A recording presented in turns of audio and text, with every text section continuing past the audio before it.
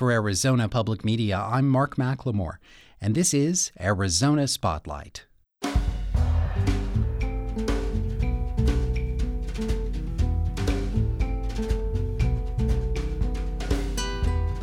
Coming up, in the wake of this week's vote, take a closer look at the Arizona Electoral College. Tucsonans say goodbye to 2016 and share their personal highs and lows from the last 12 months. And hear the first in a new series of folk tales with a story from Zimbabwe that explains why the owl flies at night. Those stories are next on Arizona Spotlight.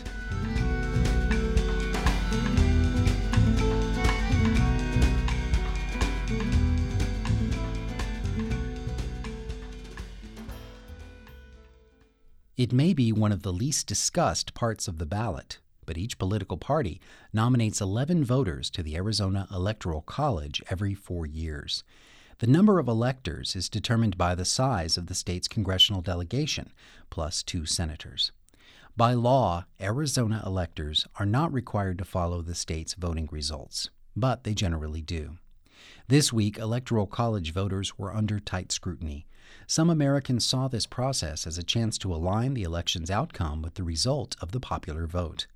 Christopher Conover visited the state capitol for a first-hand report. The protesters walked silently in a circle in front of the historic Capitol in Phoenix, but eventually their voices were heard. Protester Lisa Fishman was kneeling on the ground making a sign.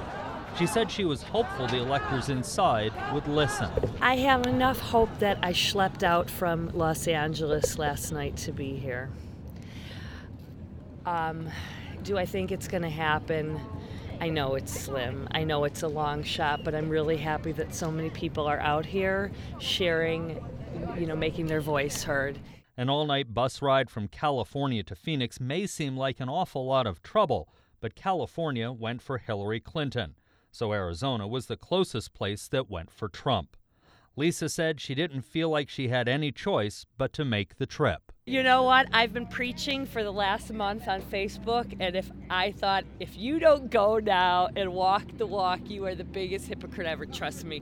I was going to bail at the last minute, and I was like, you can't do this, Lisa. You got to go. You got to go do it, Inside the Capitol, the 11 members of the Electoral College were getting ready to vote. Protests were nothing new to them. They each received thousands of emails and letters asking them not to vote for Donald Trump.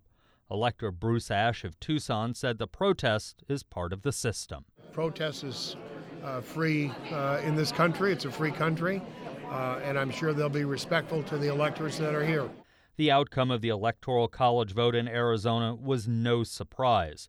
11 votes for President-elect Donald Trump and 11 votes for Vice President-elect Mike Pence. Walter Begay Jr. was the only Native American Republican elector in Arizona. He said it was a privilege. As a Native American, I think having been elected to be out to serve as electoral college, it gives me a chance to represent all of my Native brothers and sisters across the state, and I have that honor, and I think that as a country, we've always been neglected, and by doing this, hopefully a lot of them become aware of that we have a role to play and be a part of the process. Begay said the protest letters and the people outside only served to strengthen his resolve, a feeling shared by fellow elector Sharon Geis. I think it enforced my vote for Trump because some of the things were so ridiculous, and the misspellings, and it was just. And I figured a lot of kids had done it.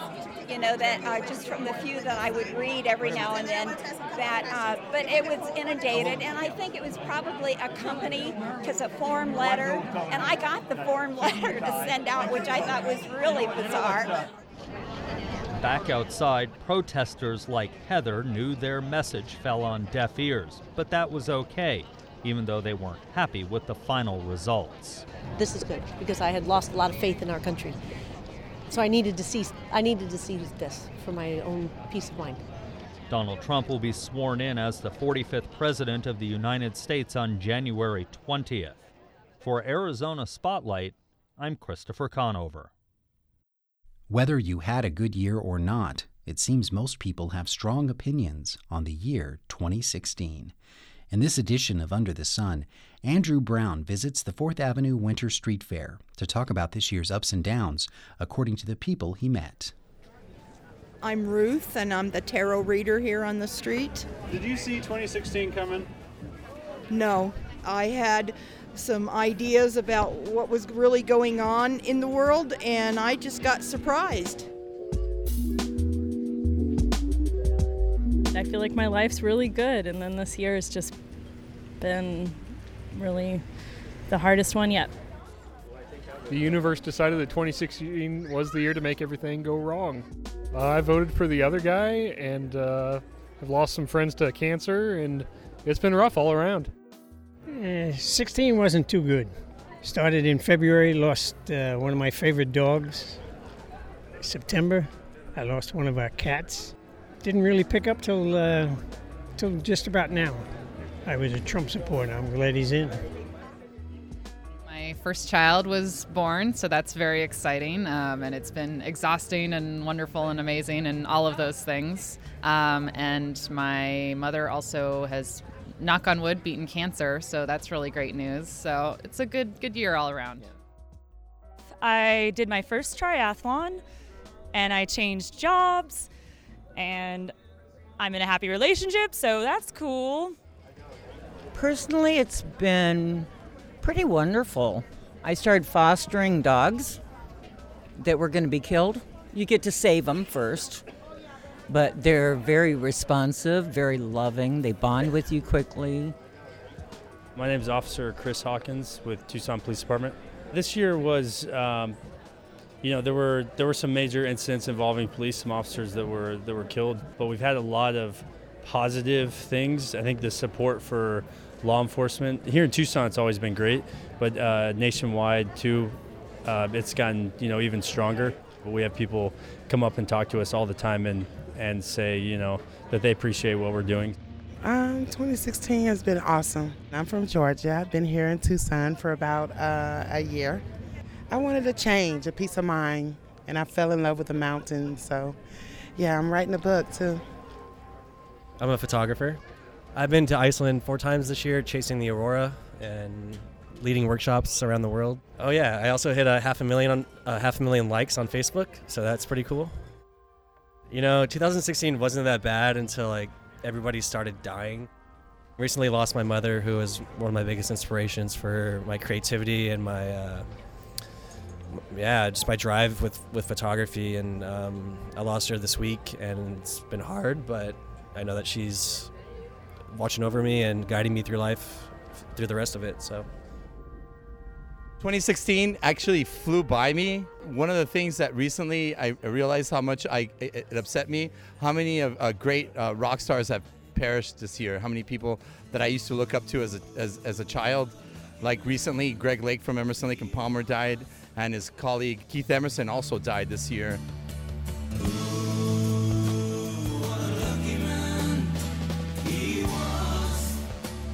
I've been listening to Emerson, Lake and Palmer all day. For me, Prince has been throughout, my entire life, someone that I've listened to and loved and admired, and so that one was the one for me that was like, really, this is happening? Love this person.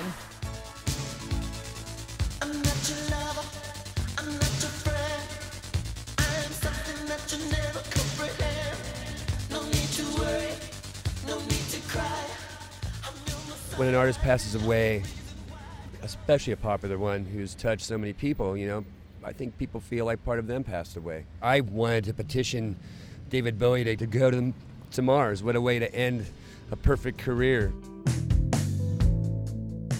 Unfortunately, cancer got him and made him a real person. And we all are just real people in the big scope of things. We're all bleeding on the inside. We all got blood pumping on the inside. Look up here, I'm in heaven. David David Bowie gutted me, but Prince really broke my heart, and actually Alan Rickman's death really, really bummed me out too. He was Snape in Harry Potter, just like the best character. Leonard Cohen. It just broke my heart. I loved him. I still love him. I don't know. It was just really sad to hear that he had died. There's a lover in the story, but the story's still the same. There's a lullaby for suffering and a paradox to blame. But it's written in the scriptures and it's not some idle claim. You want it darker. We kill the flame. The events that will be set in motion due to the election of 2016, I believe, will forever alter the planet that we live on. That's the greatest in the world, Donald Trump. Couldn't get any better than that. That is the way to go.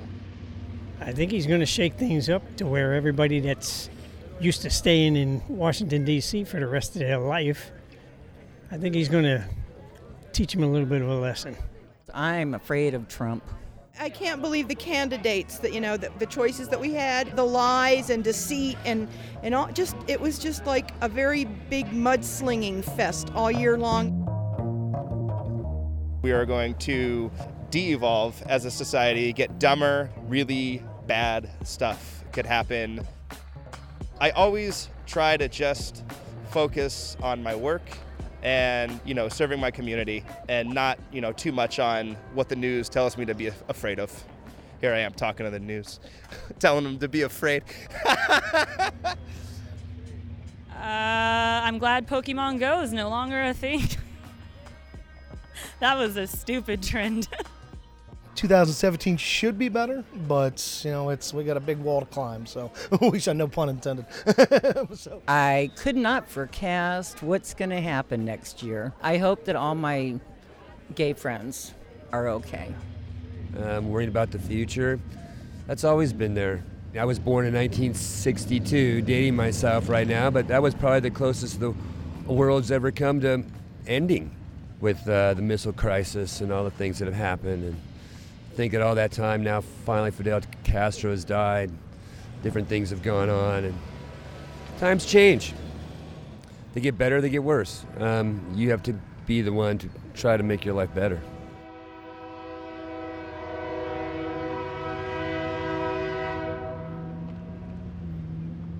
That story was produced by Andrew Brown and featured the voices of visitors to the 2016 4th Avenue Winter Street Fair.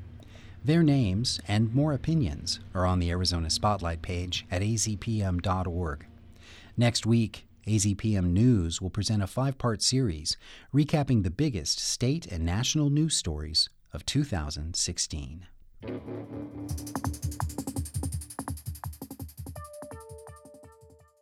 To a generation who might now be in their 40s or 50s, video games and the holiday season will always have a nostalgic connection. The golden age of arcades and home consoles started around 1977 and continued until the great video game crash of 1983. Two guys who remember that era well are Ken McAllister and Judd Regill. They're co-directors of the University of Arizona's Learning Games Initiative Archive, a place that preserves and celebrates the history of video games.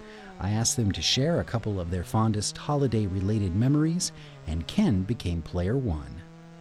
I grew up on the south side of Chicago, and it was, I'll say, a modest upbringing.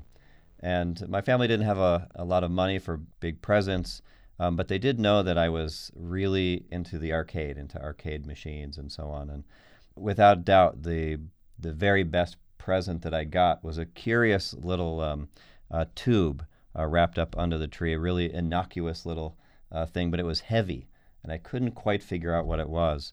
The ends were twisted with bows on it, and I opened it up and discovered that it was a roll of tokens, arcade tokens. And I kind of knew in my heart that actually my family probably couldn't afford that roll of tokens, but it was one of my best Christmases as a kid. And the arcade unfortunately was closed on Christmas Day, but the very next day I was there when it opened. And I was able to make those tokens last almost the entire day. So that was a great one for me. They had a lot of potential there in your hand when you were holding that roll. Absolutely. Now, Judd, I'd like to hear a memory that you have. We didn't celebrate Christmas growing up. Of course, Hanukkah is around that time. And we didn't have a lot of disposable income either. But one thing I remember is getting a Mattel football, a little handheld device. And just the sounds and the kind of experience of it and the fact that it was mine was pretty special. And the amazing graphics, the tiny red little dots. Yes. They were, boy, that was something. Absolutely. And I mean, I enjoyed playing games at friends' houses. They all had Ataris and ColecoVisions and Intellivisions and things like that. But this was something that I had that I could take around with me and put in my backpack and things like that. So people ask us pretty often, how much do we think games are better now that the technology has become so sophisticated? And it's for us as archivists and historians of games, it's really fun to see exactly that phenomenon. We did an exhibition at Special Collections here at the university probably 5 or 6 years ago now. And one of the fun things that we worked out was a very large screen TV in the main lobby of Special Collections with Pong loaded up. And we just kind of wanted the chance to immerse ourselves in Pong and visitors be able to see the aesthetics of it. And what was funny was it ended up being a wait-in-line situation. Everyone would take their turn at the free Pong machine. Today, though, there's been a lot of changes in the video game industry, and the experience maybe isn't quite the same. So what kind of thoughts do you have about how the situation has changed for the generation that is playing video games this Christmas season? I think for one thing, games are so ubiquitous now that the magic that probably all of us sitting around this table experienced when we were young, it's really not there. It's not that video games aren't great gifts and that people who are playing them in this generation aren't having a blast playing them and meeting new people and building friendships and so on. But just the magic of turning your television into a game system, we just don't have that anymore. It's been around for half a century now. Or the excitement of the fact that one person on the block had a game system, and so all the kids would run over there on Christmas morning to see the game that person got, and everyone would take turns playing Space Invaders or take turns playing Pac-Man, and just the kind of mob excitement in a room. Today, it would be not particularly common to gather around the TV and take turns playing a game. And Eric Hart, if you're listening, I still remember how you hogged Space Dungeon and wouldn't let anybody else play it. And I'm still angry about it. Merry Christmas. My guests were Ken McAllister and Judd Regill from the University of Arizona's Learning Games Initiative Archive. You can find out how to visit their collection on the Arizona Spotlight page at azpm.org. Since ancient times, among the first things that people shared were the drum and the story. Today, our storyteller is Praise Zananga. A long time ago, a very, very long time ago, when birds had their king. This is a story from Southern Africa, particularly from Zimbabwe, and it's a story that comes from a different type of desert, which is known as the Kalahari Desert. And Owl was the king of the birds. The great horned owl is a big, big bird with big, round, yellow eyes that could see through the dark. And he also has very, very sharp claws. Most importantly, he has horns, and all birds lived in fear of their king. The king also had bodyguards and tight security in the form of birds like hawks and eagles. Other scary birds like vultures, those were the security. Nobody was allowed closer to the king. So one day the king sounded a drum to announce that he wanted to get a big meeting with everybody, and the drum rolled.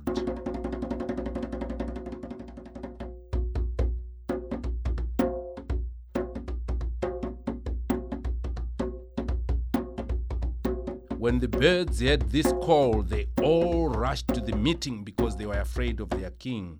And when they got there, the king made his announcement. "Oh, my people, I called you here to remind you that I am your ruler. I am your king. I am special. I've eyes that see through the dark, that see in your mind, that see through your heart. I know what each one of you is thinking, so do not mess around with me. I am also superior because I have horns and all of you do not. I can strike and kill anyone who doesn't obey my orders with these horns." Oh my gosh, all the birds trembled and shook in fear. "Now, as your king, I want all of you to bring me food 3 times a day. I want you to bring me breakfast, lunch, and dinner." The small birds were ordered to bring 2 worms for breakfast, 2 worms for lunch, 2 worms for dinner. These were the little birds like the sparrows and the cardinals. And the medium birds like roadrunners and flycatchers and blackbirds and blue jays were asked to bring 2 grasshoppers each, 2 for breakfast, 2 for lunch, and 2 for dinner. And all the big birds that included ravens, eagles, and hawks were asked to bring 2 mice or 2 rats each. So owls scattered all of them, and they ran into the desert to look for whatever they could get to bring to their king. So within a short while, the little ones brought worms, the medium ones brought grasshoppers, and the big birds brought some mice and some rats, and the king was so happy. So he lived like this for days, for months, for years, and all the birds were shaking and trembling every day. They were also getting thinner because they did not have enough time to look for their own food. Most of the time, they were hunting for food for the king. And every day in his big palace, under the big rocks, the owl would gather different types of little owls that were his relatives. The barn owls, the burrowing owls, the ground owls, and all of them big-horned owls. They ate and they were getting bigger and fatter and healthier, while all the birds were getting skinnier and skinnier. The owl sounded the drum again and called everybody to show them how big and how affluent he was getting and how rich he had become with all his relatives. And when the birds gathered and the king owl was about to address them, the blue jay raised his hand and the king said, "Hey, how can I help you, little chap?" And the blue jay said, "Oh, my royal king, I have hearing problems. I can't hear you very well. Is it possible for me to come closer?" "Yeah, I like people like you, those that listen to their king. Move closer. I want you to hear what I'm saying so you can obey me." So the blue jay moved closer and perched on a little branch closer to the king, right on top of his head. And also the red-winged blackbird said, "Your Honor, can I come closer too? I have hearing issues." "Yes, I said I like people who listen to their king. Please move forward." So the blackbird also perched on the other side of the owl's head, and as they were sitting there, they looked closely at the horns of the owl, and they were like, "Oh my gosh, this guy does not have horns." So they looked and figured out that they were lied to. He had a tuft of feathers that looked like horns, and they knew all along they've been cheated. And when it came time to bring breakfast, the blue jay and the red-winged blackbird did not bring any food. "Hey, where's my food, you 2 little chaps?" And the 2 birds said, "Ha, you are kidding us. You have been lying to us all along. We ain't gonna bring any food for you. You gotta look for your own food, dude." "Oh, my people, This is the time that I want to show all of you what I do to people who do not obey me. He wanted to strike them with his horns and tear them into shreds with his big, long claws. So all the other birds were shaking, but all these two little birds were laughing and saying, "You ain't gonna do nothing to us. Come on, bring on your game. We will show you who we are." The blue jay and the red-winged blackbird started chanting, "You don't have horns. You have feathers. You don't have horns. You have feathers." And as they chanted and chanted, all the other birds came closer and closer, and the owl started trembling. They kept chanting and chanting and chanting until all the birds were getting closer and scrutinizing, and the blue jay plucked off some tufts of feathers from the owl's head, and lo, all the birds figured out the owl had no horns and was lying. So the owl took on to his wing and took off, and all the birds were chasing him and his little friends, and all the birds were in full pursuit. The blue jays, the kingbirds, the ravens, the hawks, the fork-tailed roadrunners, everybody was in pursuit. And from that day onwards, you will never see the owl moving during the day. And whenever you see an owl flying during the day, the blue jays and the red-winged blackbirds and the ravens, they are always after the owl. They will mob the owl and chase the owl out of their territories. This is the end of the story. Prey Zenanga is Director of Africana Studies in the University of Arizona's College of Humanities.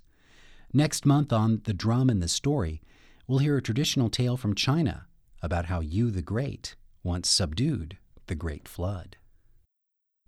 Thank you for listening to Arizona Spotlight. You can also find our podcasts on iTunes. This show originates from the AZPM radio studios. The music is by Calexico. The production engineer is Jim Blackwood. Our executive producer is Peter Michaels. I'm producer and host Mark McLemore.